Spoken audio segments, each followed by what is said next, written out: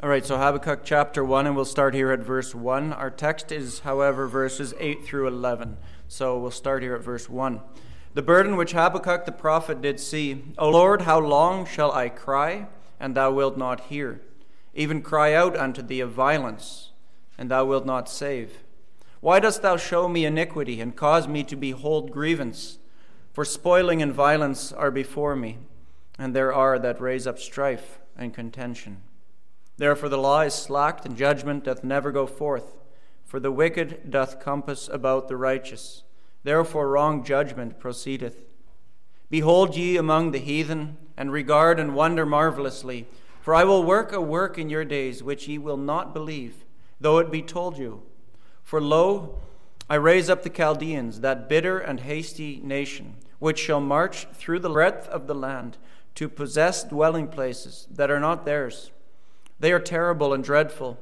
Their judgment and their dignity shall proceed of themselves. Their horses also are swifter than the leopards, and are more fierce than the evening wolves. And their horsemen shall spread themselves, and their horsemen shall come from far. They shall fly as the eagle that hasteth to eat. They shall come all for violence. Their faces shall sup up as the east wind, and they shall gather the captivity as the sand. And they shall scoff at the kings, and the princes shall be a scorn unto them. They shall deride every stronghold, for they shall heap dust and take it. Then shall his mind change, and he shall pass over and offend, imputing this his power unto his God. So far. Let us pray. Father, as we turn now to your holy word, please illumine our hearts. Shine, as it were, the light of your truth upon us, so that we would behold wondrous things of your word. Give me to speak the word faithfully. Help us to listen diligently and to discern rightly. And be glorified, we pray. In Jesus' name, amen. All right, so we're going to be dealing here with verses 8 through 11, which are kind of halfway through the Lord's answer to Habakkuk's questions of, where are you, O God? Why aren't you answering? Judah is falling apart. And then we saw in verse 5 that God says, well, look, I am doing a work. I am bringing justice, just not the way you expected it. And so he says, look outside of the walls of Judah. Look to the distant lands, to the heathen. And he says, you're not going to believe what's coming. That's verse 5. Verse 6 we saw last time. He specifies who. It's the Chaldeans. And we learned that God is raising them up. He's sovereign over this horrific trial, this horrific disaster that's coming to Judah. And we saw in verse 6 as well that they are going to disinherit the land, right? When it says possess the dwelling places, that is linking back to the whole possession of the land in the beginning, and it's undoing that. And so as a lace would be undone, so the land and Israel's inheritance is being undone. We saw in verse 7 the further undoing, and that is that not only is the seam of the land being undone, we also saw that the seam of God's law is being undone, because the Chaldeans are a law unto themselves. It says their dignity and their judgment proceed of themselves. So they make their own rules. They call their own shots. And that's where we stopped last time. So this morning, starting at verse 8, we'll continue. I have 3 points. They are these: a powerful storm. Number 2, pitiful strongholds. And number 3, playing providence. So powerful storm, pitiful strongholds, and playing providence. So first of all, powerful storm. So Judah, you got to remember, they never saw the Chaldean army coming. They didn't countenance the idea that it would be them that would ever invade the lands, because Assyria was the powerhouse nation and Judah had allied itself with Egypt. So there's no way they thought they were vulnerable to attacks from the Chaldean army. But God says differently. Doesn't God often upset our thoughts, our plans, our ways? He thinks differently than we do. The Lord had spoken in the previous verses of the bitterness and the cruelty of the Chaldean army, and now he compares in verse 8 their advance to several animals, but they all focus around one animal. Did you notice that? In verse 8, it talks about the horse. Right? There's all these other animals. They're compared to their horse or the horsemen. Horses were vital to ancient warfare. Armies that did not have horses and cavalry were usually easily defeated. But before cavalry came in, the Assyrians were much more prone to use chariots. In fact, so were the Egyptians. We know the whole incident, right, of the Red Sea where he musters up 600 chariots. And so chariots were the weapon for warfare with your horses. But there was a shift happening in ancient times away from chariots to a different kind of warfare. 2 Kings 18:23, the Assyrians already start to think this way. It says this is Sennacherib challenging Judah. He says, "Now therefore I pray thee, give pledges to my lord, the king of Assyria, and I will deliver thee 2,000 horses." So the high commander, Sennacherib, says, "Hey, if you give money, we'll give you 2,000 horses." And then he almost in a mocking way says this, "If thou be able on thy part to set riders upon them." You see, it was hard to find people that could actually sit on and ride horses and do anything of accomplishment with them. Now, it's uncertainty when cavalry exactly emerged, but the use of cavalry seems to have been growing. Now, the problem was simple. Without the invention of the stirrup, what happens when somebody lances at you? You fall off. And so what they would do before cavalry is they would actually ride their horses in, they would dismount and then do battle on foot. And so the idea was completely new, except for one people group, the Iranian nomads, especially the Scythian tribes. And they mastered the art of cavalry, and most likely they were part of the mercenaries under the Babylonian advance. And that is really interesting because you start seeing this language in the prophets speaking about people riding on their horses and warring like that. Jeremiah 6:23, it says, "They shall lay hold of bow and spear. They are cruel," this is also Babylon, "and have no mercy. Their voice roareth like the sea." And then it says this, "They ride upon horses, set in array as men for war against thee, O daughter of Zion." So the shift was happening. Notice first of all, the horses in this verse are compared to leopards. They are swifter than leopards. Leopards are known for their remarkable speed. When they pounce, we know the prey has no time to escape. It's sudden, right? It's suddenly like that. Similarly, this advancing Babylonian army of cavalry would come bearing down with inescapable speed. Can you try to imagine running from cavalry? Impossible.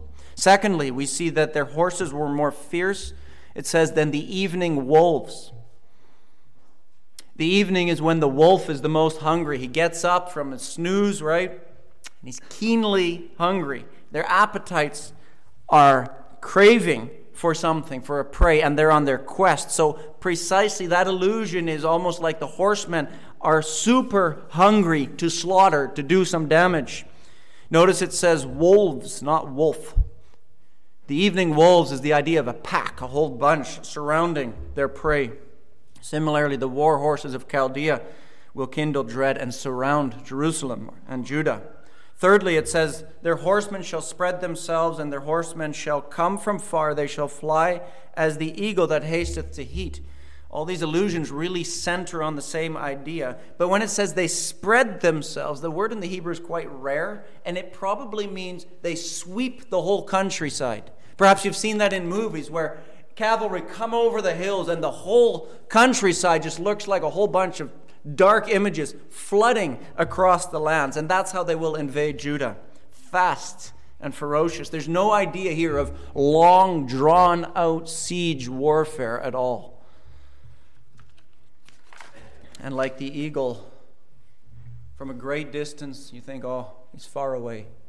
Suddenly you see it swooping down, grabs its prey, coming out of nowhere. And that's what the Chaldean army would be. And so these horses are vital to their warfare. Now you got to remember, the Israeli kings were forbidden to have what? Horses. Remember? God says, "Do not multiply horses unto yourself." Why would that be? Lest they trust in the arm of the flesh. But now God would invert that because Israel had trusted in their own devices, their own idols. They had abandoned God. So now the very weapon they were forbidden to have would come and assault them. You fear man, then you'll fear the tools of man. Now let's consider with this verse 8 that God's judgment ought to be feared. Judah denied it was coming. Let us not do the same. Let us consider that God's judgment is unstoppable. The day of the Lord is already set, and one day the clock, as it were, will tick, and the alarm bell will sound, and this entire cosmos will be wrapped up. Distance. God is in the heavens. He's far from us. People say, oh, I don't see God. How do you know he's here? Distance, as it were, is no issue. Just like the eagle closing in seconds, so the day will come out of nowhere. And so as one commentator said, he said this about this verse. He said, awesome indeed is the divine purpose of retribution. It's retribution on sinners. And so this whole concept of judgment should make us realize how sinful sin really is. The Puritan Ralph Venning actually wrote a book. I'd highly recommend it. It's called The Sinfulness of Sin. Because we want to kind of smooth it out a bit. But he said this. He says, if we consider the person who is sinned against, and that the aim of sin is to ungod God, what punishment can be thought bad enough? And so think also not only of the swiftness that the day of the Lord will bring, but it could also be the swiftness of death to us. It can come as swift as a leopard, as sudden as an eagle. How many people haven't died in a sudden car accident? You know, we were chatting this week about how many times we pass on the Highway 2 and we're still here, and then we hear of accidents. Comes out of nowhere. News of cancer comes upon one, and within weeks we hear of some people passing into eternity.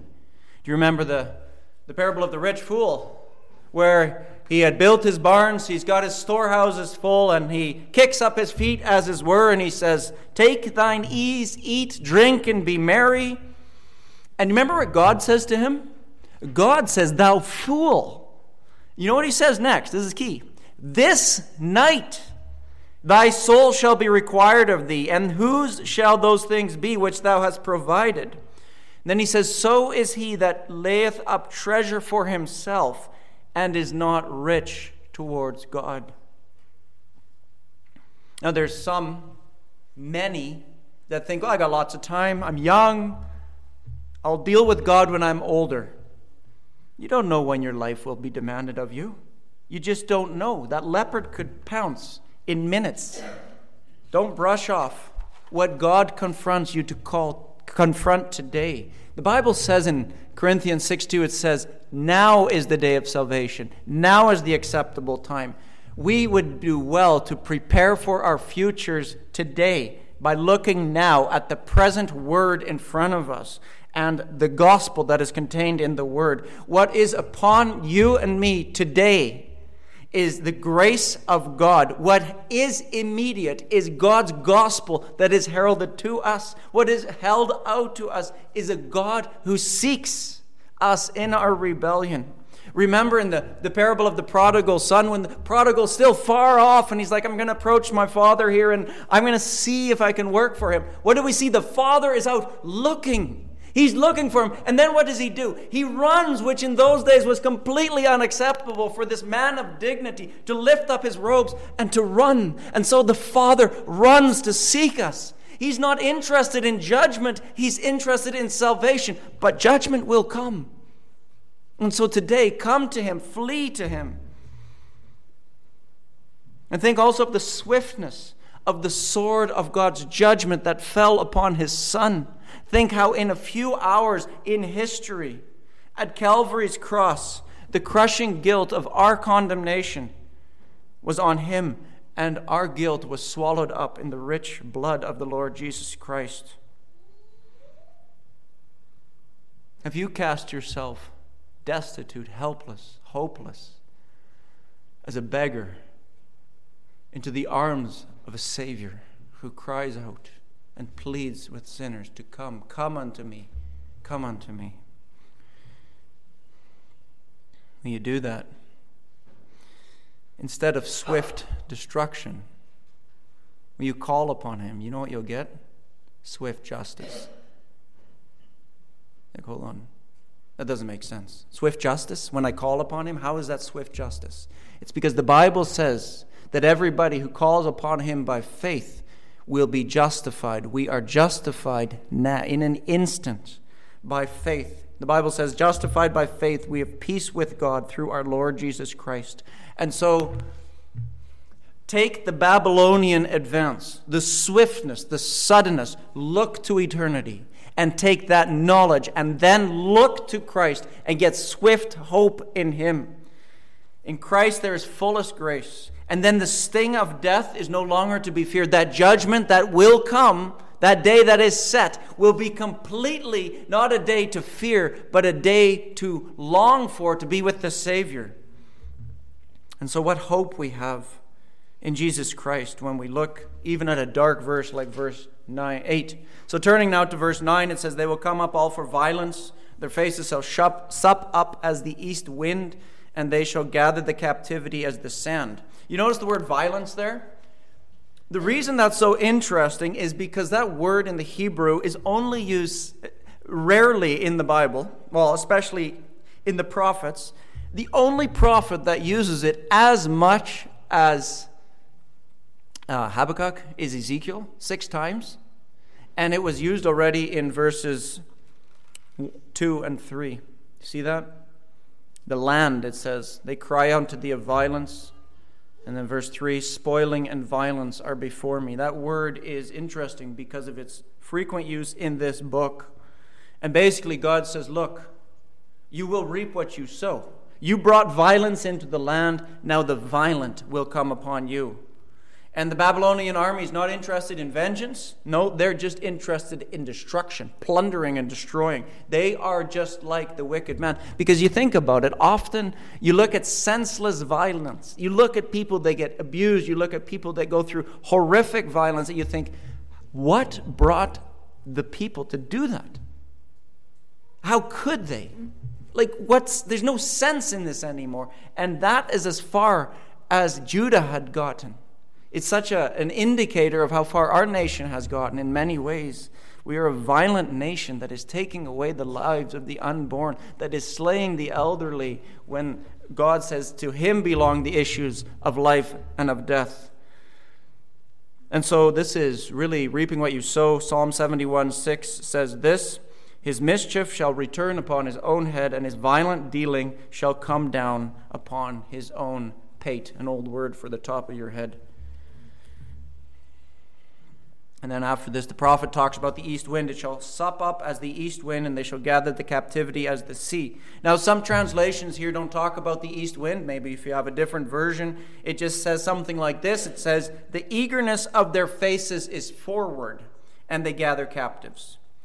So why this whole language of the east wind? Well, the surface meaning of the Hebrew word is forward, but the allusion that the translators clearly picked up is the destruction of the east wind. What was the east wind? In those days, you maybe have seen sandstorms in movies or in the Middle East, seen images of that. It destroys everything. Vegetation dries up. Life disappears. There's nothing left. And that is how the Chaldean army comes upon Judah. It will scorch them, scorched earth. It will sup them up. But then the language here is interesting. You notice in the text it says, and gather the captivity as the sand. Now there's a little bit of a double entendre here, a word play. Because on the one hand, when the wind comes, it just pounds the sand into corners and up against walls, and so it will gather up the sand effortlessly. And in the same way, Judah would be gathered up effortlessly. That's the one side. But there's also an other angle to this sand language, because every Jew knew the covenant promise, that God promised Abraham that his offspring would be as numerous as the sand of the seashore. And this is a covenant reversal again. As they had multiplied like sand, now they would be gathered up, and the offspring of Abraham would be judged.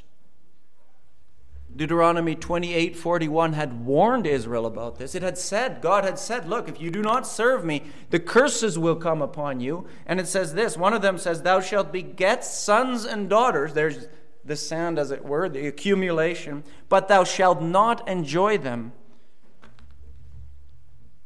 for they shall go into captivity.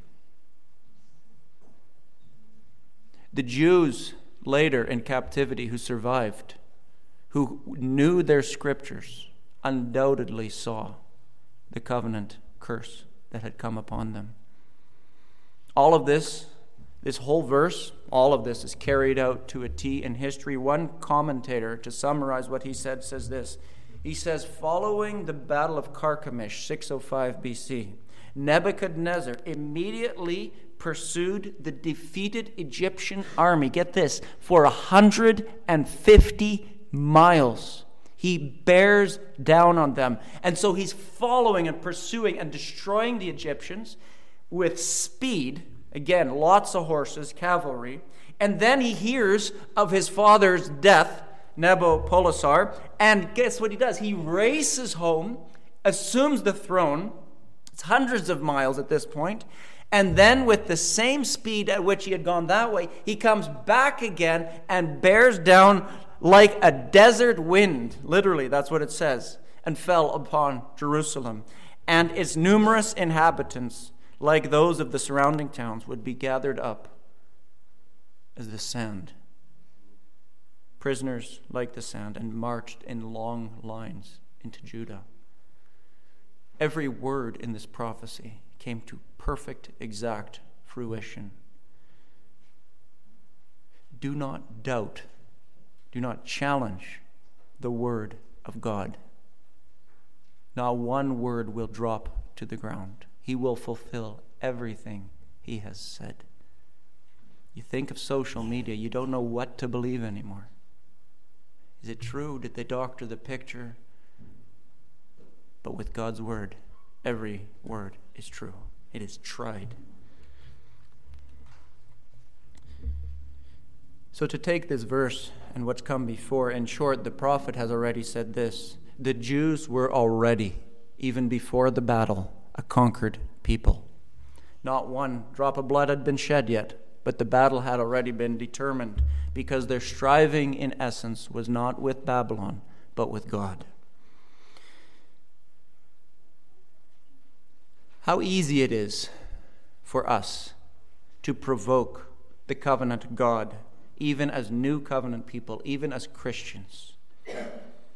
And we provoke a swift chastisement from our God. The Bible talks about this in Hebrews 12. It talks about no chastisement of the Lord is pleasant, but it will come, because as a father that's faithful, he will swiftly chastise errant children. And that's a good thing. His chastisement is good. But it's because we provoke him by contenting ourselves perhaps with our level of holiness. You see, I find so often, I catch myself and I look at our communities, we kind of set the bar somewhere. We kind of get comfortable with what we are. And we think, well, most people look pretty good in the church. There's no real conflicts going on, and everything gets surface airbrushed, as it were, and we don't pursue holiness like God says. To pursue those vices, to get rid of those vices that are underneath our selfishness, our pride, to think about others, to serve, to take all of these commandments and to take them seriously.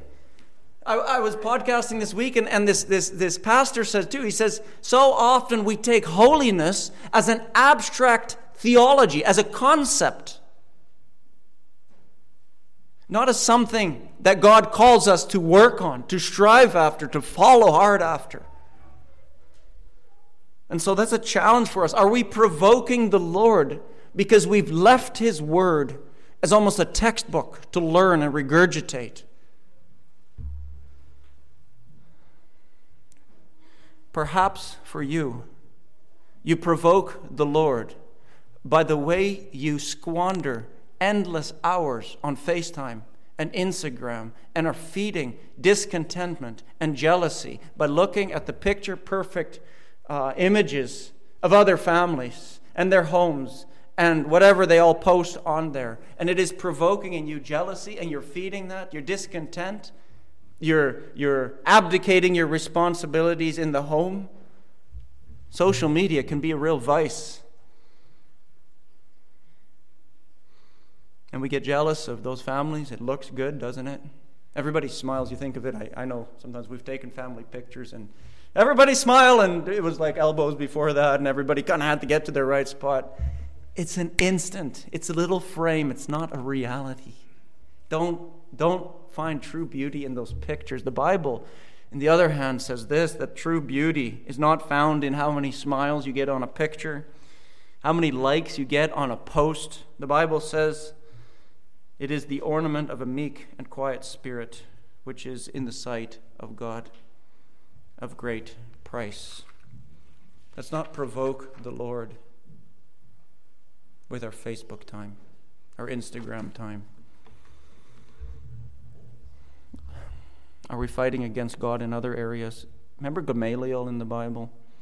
They arrest Peter and John, and this wise man, he sees what's happening, and he says, well, he doesn't really know who they are, but he does say these words. He says, if this counsel or this work be of men, it will come to naught. But if it be of God, ye cannot overthrow it. And then take these words, lest happily ye be found fighting against God. Are you fighting against God somewhere? Is it an area of your life that you've resisted him to have access to? Perhaps like the east wind, something is pounding against your conscience.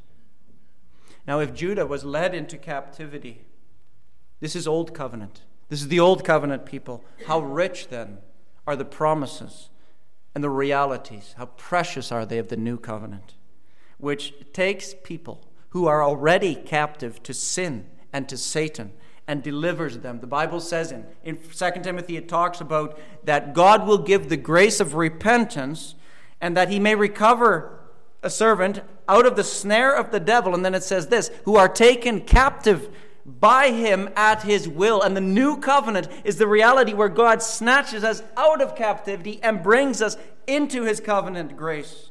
And so, Christian, as we think about the provocations and our failures and perhaps all the standards we raised up and we see, man, we fall flat so many times in so many ways, then take hope in the gospel of Jesus Christ. Take hope in the new covenant.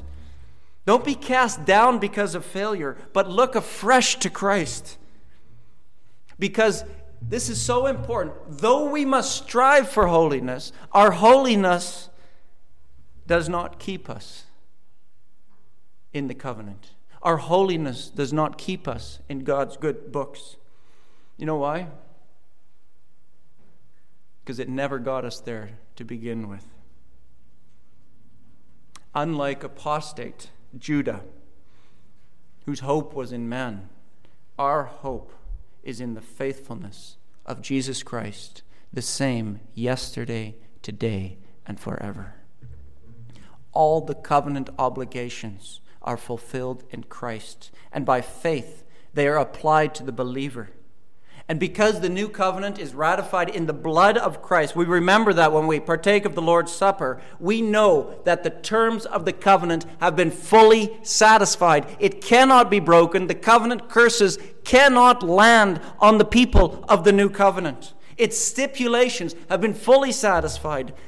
And so take hope. Although we strive after holiness, our personal holiness is not our anchor. Christ is. And never can the believer come under the threats of apostasy. In Christ, there is never going to be the spoiling of God's people. Never, never, never can the believer in Christ fall into the captivity of the devil ever again. That's tremendous hope. that Judah, the Old Covenant people, didn't have in the Old Covenant. Now everybody in the Old Covenant, like a Habakkuk, who looked through the shadows to Christ, he also had that hope. Leads me to the second point, verse 10. Pitiful strongholds. Pitiful strongholds. Notice it talks about the Babylonians shall scoff at kings, princes shall be a scorn unto them, and they shall deride every stronghold. Remember in Numbers 13:19, when the spies went out to the land of Canaan and they had to see what kind of land it was. And then there's these words, do the people live in tents or in strongholds? Well, what's the difference? Tents are easy to attack. Can you imagine going into a campground where everybody's living in tents? You had to plunder the place. Piece of cake. But if everybody's in locked RVs, you got to plan a little bit more. Well, in this way too, Babylon scoffs strongholds. Fenced cities and castles, no problem. The walls of Jerusalem, they just laugh at them. Kings and princes, we know, live in strongholds. But even those Chaldea is not intimidated by. Because don't forget, walled cities were not only difficult to get into, they were also a threat to the advancing army because they'd throw all kinds of stuff at you when you're trying to get close. But Babylon, no problem. That's how weak Judah would become under this army. Now, Judah, however, though not a big nation, wasn't large at all, they would lift their nose at the surrounding nations because they thought we were the apple of God's eye, and so nothing's going to hit us. They cherry-picked their support. They said, we'll pick Egypt, which is striking because Egypt had been their foe of history. But they assumed false security in their strongholds, in their ways of delivering themselves. And Calvin nails it when he says, in short, in verse 10, the prophet intended to cut off every hope from the Jews, that they might humble themselves before God. You have strongholds? Perhaps it's easy to get arrogant about these things. Oh, my church, my faith, my Bible knowledge, my Christian family, my disciplined lifestyle. I'm not like them. And you wall up some sort of a protection, fortification. You think you're safe. These pitiful strongholds will be refuges that will disappoint. Perhaps just like for Judah, it will be a foreign power that will break those strongholds in your life. Perhaps the Lord will send an unbelieving boss into your life, a catastrophic breakdown at the business, in finances. Perhaps the Lord will destroy your confidence in false strongholds by bringing a health crisis into your life. How quickly can't our proud walls crumble underneath us, can't they? And so again, the Bible teaches us there's only one wall that will never crumble. There's only one refuge that we can really trust in. There's only one deliverer that will always stand. There's one city whose walls will never be broken. And those are the walls of Zion, God's city, the eternal Jerusalem, trusting in God. And so, beleaguered saints, you may feel as though the Babylonians, as it were, the attacks of the world are beating down upon your soul, and you are about to fall potentially into great misery. Remember, though the world mocks, Psalm 2, at the Son, the King, behold, I have set my prince in Zion, they mock him. Those who trust in the Lord stand secure. And so, though this is a covenant reversal for Judah, for the believer, look at the other side. Look at the true refuge. It says here that they will heap up dust and take it. Now, when you hear that word dust, what does that conjure up in your mind? Yes, sand of the seashore, all that stuff. But undoubtedly for the Jew, it brought their minds back to the first book of the Bible, the book of beginnings, the book where it says, dust thou art, and to dust thou shalt return. You see, in this graphic language, the Lord reminds Judah of her mortality. We are small. We are weak. Don't take confidence in yourself. We are dust. Third point, playing providence.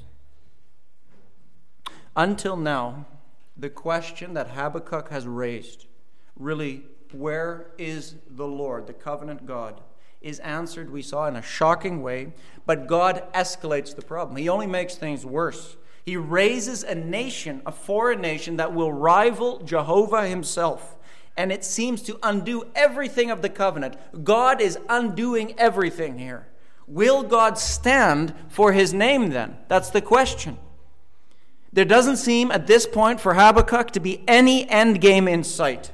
No explanations, no mention of a believing remnant, no promise of judgment on Babylon, none of that stuff. At this point, it's dark. And perhaps that's exactly where your life is at. For you, maybe things are only getting worse, not better. You're losing more ground, sinking more deeply, stinking of sin even more. Is there any word of hope in Habakkuk? Verse 11 is an interesting verse that way. Because in verse 11, we see for the first time that the Chaldean army would go one bridge too far. It's hinted at in verse 10 when it talks about the mocking. You have to kind of read into that a little bit. Because the mockery of Jerusalem's walls and her kings, the scoffing of Judah, is implicitly a scoffing of the God of the nation. That was always how it was in ancient warfare. And we know this from the Bible. The fall of a nation was tied to the fall of the God, or the failure of the God of that nation. Remember again Sennacherib when he attacked Jerusalem? And he says this, hath any of the gods of the nations delivered at all his land out of the hand of the king of Assyria? Who are they among all the gods of the countries that have delivered their country out of mine hand? And then Sennacherib says these words, that the Lord, Jehovah, should deliver Jerusalem out of mine hand. And that's where Babylon, Chaldea, makes the same mistake as Assyria.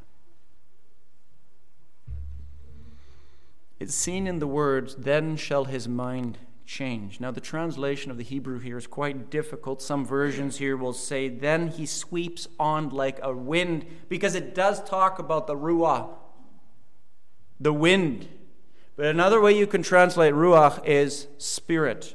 And so Calvin says, and I think he's right here, now he will change his spirit. And that's why our translation has, he changed his mind. He thinks differently. Don't miss this. There's something else that takes place in this whole text. It's hard to see. You can't see it in the English. Up until now, the Hebrew verb forms are all descriptive. They're just describing what's going to happen. The Chaldeans are going to come pounding in and dispossess the land and reverse everything. But right now, in verse 11, it changes the verb form to show a point of reflection, thinking, some sort of almost a diagnosis of Babylon. It's a sovereign reflection in verse 11. And God says this, Chaldea will change his mind, and they will cross the line. That's what the word to pass over means. It's otherwise translated in other places as transgress, to step over the boundary. They had passed over boundaries, right? Chaldea, it's a double entendre. Chaldea had moved past territories, over land lines, over nations, but now they stepped over God's lines. That's what they did. And they offended, it says, and offend. And God says very clearly, he will by no means clear the guilty. I find the tension in this whole verse quite amazing, because what you're starting to see is Habakkuk's prayer for justice upon wicked Judah is answered by the Chaldean army. Justice would be served.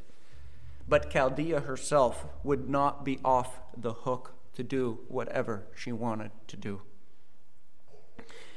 In prophetic irony, the Lord hints in this verse at justice upon the unjust arm of his justice. Did you get that?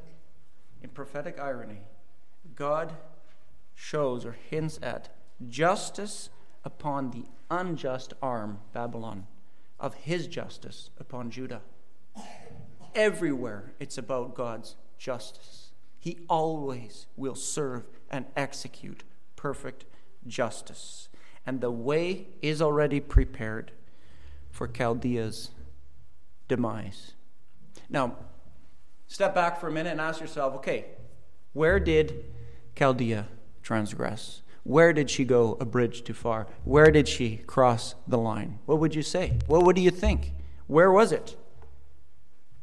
It might be a good time here to think of the word Chaldea. You notice that throughout this prophecy, they get mentioned as Chaldea, not as Babylon. I think that's important.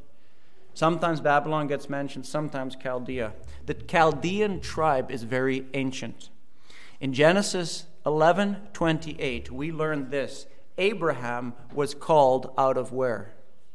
Ur of the Chaldees.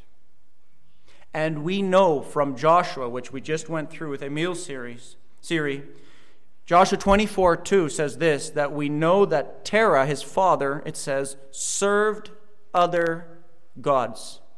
And so he came from an idol-worshipping, distant land of Mesopotamia. Now the Chaldeans thus were very ancient. They were ancient in their idol worship, and they were also known to be the philosophers of the region of Babylon. They were famous for their wisdom and their authority, and they're specifically for their astrology, looking to the gods in the stars, trying to divine. And so this nation, known and pompous for its access to the gods, rose to power, or Babylon rose to power through that access from the Chaldeans. It was the Chaldeans who were always looking above and imputed power, as this verse says, unto his God. That's the Chaldeans. And God charges them now with sacrilege. So many, many years later, Abraham had left Chaldea, and now his people would be taken to Chaldea. But God would judge them. In the book of Revelation, Babylon gets brought up again. She imputes power to his own God. They would attribute all the victory to themselves, to their idols. Their idols, the Bible says, if you know a little bit of the prophecies, it talks about Bel and Nebo. Remember their gods. And Jeremiah says this about their attack and about their biggest crossing of the line. He says, Jeremiah 50, verse 25, "Thou art found," he says, "and also caught, because thou hast striven against the Lord. She hath been proud," it says, "against the Lord, against the Holy One of Israel," which is a staggering statement because Israel herself is unholy, unjust, everything filthy. But when you attack the God of Israel, you have crossed the line. What a daring reproach it is for anyone to scoff at the God of Israel. You see, at root, Chaldea or Judah had the same problem. It was the problem of idolatry. And idols always compete with God. That gets to the root of all our offenses, doesn't it? Our minds deflate the Creator, pop him, as it were, down, and we inflate our gods and make them bigger. That is the root. Right? The dark exchange of Romans 1. And you know the number one vehicle that will do that? Success. Prosperity. Because that's exactly what Chaldea had. She had success. Her armies waltzed over all the enemies. Life was good. They took captives. They took plunder. Think about it. Success and prosperity can increasingly nourish idolatry. There's an old saying, an ancient saying that says this: a man can bear all things except prosperity. When God permits you to succeed and your hands are full, as it were, that is no reason to get proud. It is actually a reason to fear and to be humble. Let us not be jealous of those who seem to have success in this world. We do that. We look at the Joneses. We look on the internet and we get jealous of carnal success. Some people can bear and be very successful at struggles and bear their disappointments well with incredible patience and calm. But when they get rich, when they get a lot of stuff, their answer is pride and self-glorification. Who gets the glory of your success? And so from Chaldea's transgression, offense, we learn that although the wicked can flourish for a time, and I hear that, people say, how come they have it all? God has already described their sin, and thus he implicitly describes their doom. When God says, you have transgressed, watch out, watch out. How far do you think God will allow the weakened churches in Canada to continue to be overrun by wickedness and cruel subversion as the Chaldean army? Worldly thinking may continue to inflict us as a church, and it may render many crushing defeats on the people of God, upon churches. But those drunk with their own accomplishments will soon stumble.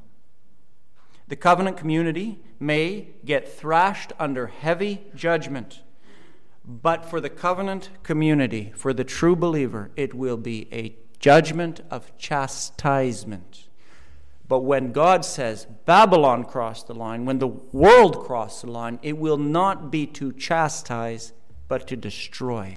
There is a difference in the arm of God. The rod and the staff execute differently for different people, different groups.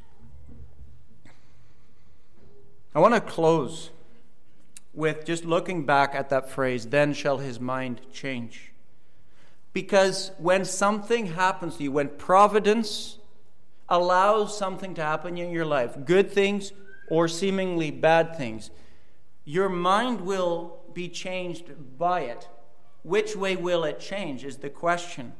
Will it be received with a mind bent towards God, humbling itself under God, or a mind that is bent away from God? Perhaps, though, it will not be successes that will nip you, but it will be afflictions like Judah had. And these providences that God brings into your life that are tailor-designed for you are impressing upon you a sense of God's chastisement. But chastisement is a great mercy. It is an incredible mercy from God. I would love to quote here in closing from Richard Baxter, who says this: afflictions are God's most effectual means to keep us from losing our way to our heavenly rest. Without this hedge of thorns on the right and on the left, we should hardly keep the way to heaven. If there be but one gap open, how ready are we to find it and to turn into it? And so many Christians with David may say, before I was afflicted, I went astray. but now I have kept thy word. Many thousand rescued sinners may cry, and this is amazing, O healthful sickness, O comfortable sorrows, O gainful hope, O enriching poverty, O blessed day that I was afflicted. Not only the green pastures and the still waters, but the rod and the staff, they comfort us. Though the Word and the Spirit will do the main work, yet suffering so unbolts the door of the heart that the Word hath easier entrance. Did you get that last one? Though the Word and the Spirit do the main work, yet suffering so unbolts the door to the heart that the Word have an easier entrance. And so wherever God has put you, wherever providence has brought you in your life today, submit to God. Don't cross the line. Don't offend. Saturate and fill your life with Christ. Christ in all. What love displayed for sinners. What mercy for the lost. What hope beyond our struggles. And what forgiveness freely given to us. And so, in closing, may all glory be to God. Amen. Let's pray. Oh Lord, precious is the word of the Lord. Precious are the providences that you bring us through to refine us, to shape us, to draw us to you. Oh Lord, may we learn from the word. May our minds be changed by the word towards you. May our bent be towards you, Father. And we know only your Spirit can do that. And so I pray for anyone here who is struggling, anyone here, Lord, who is outside of grace, that you would incline their heart to receive the truth of the gospel. In Jesus' name, amen.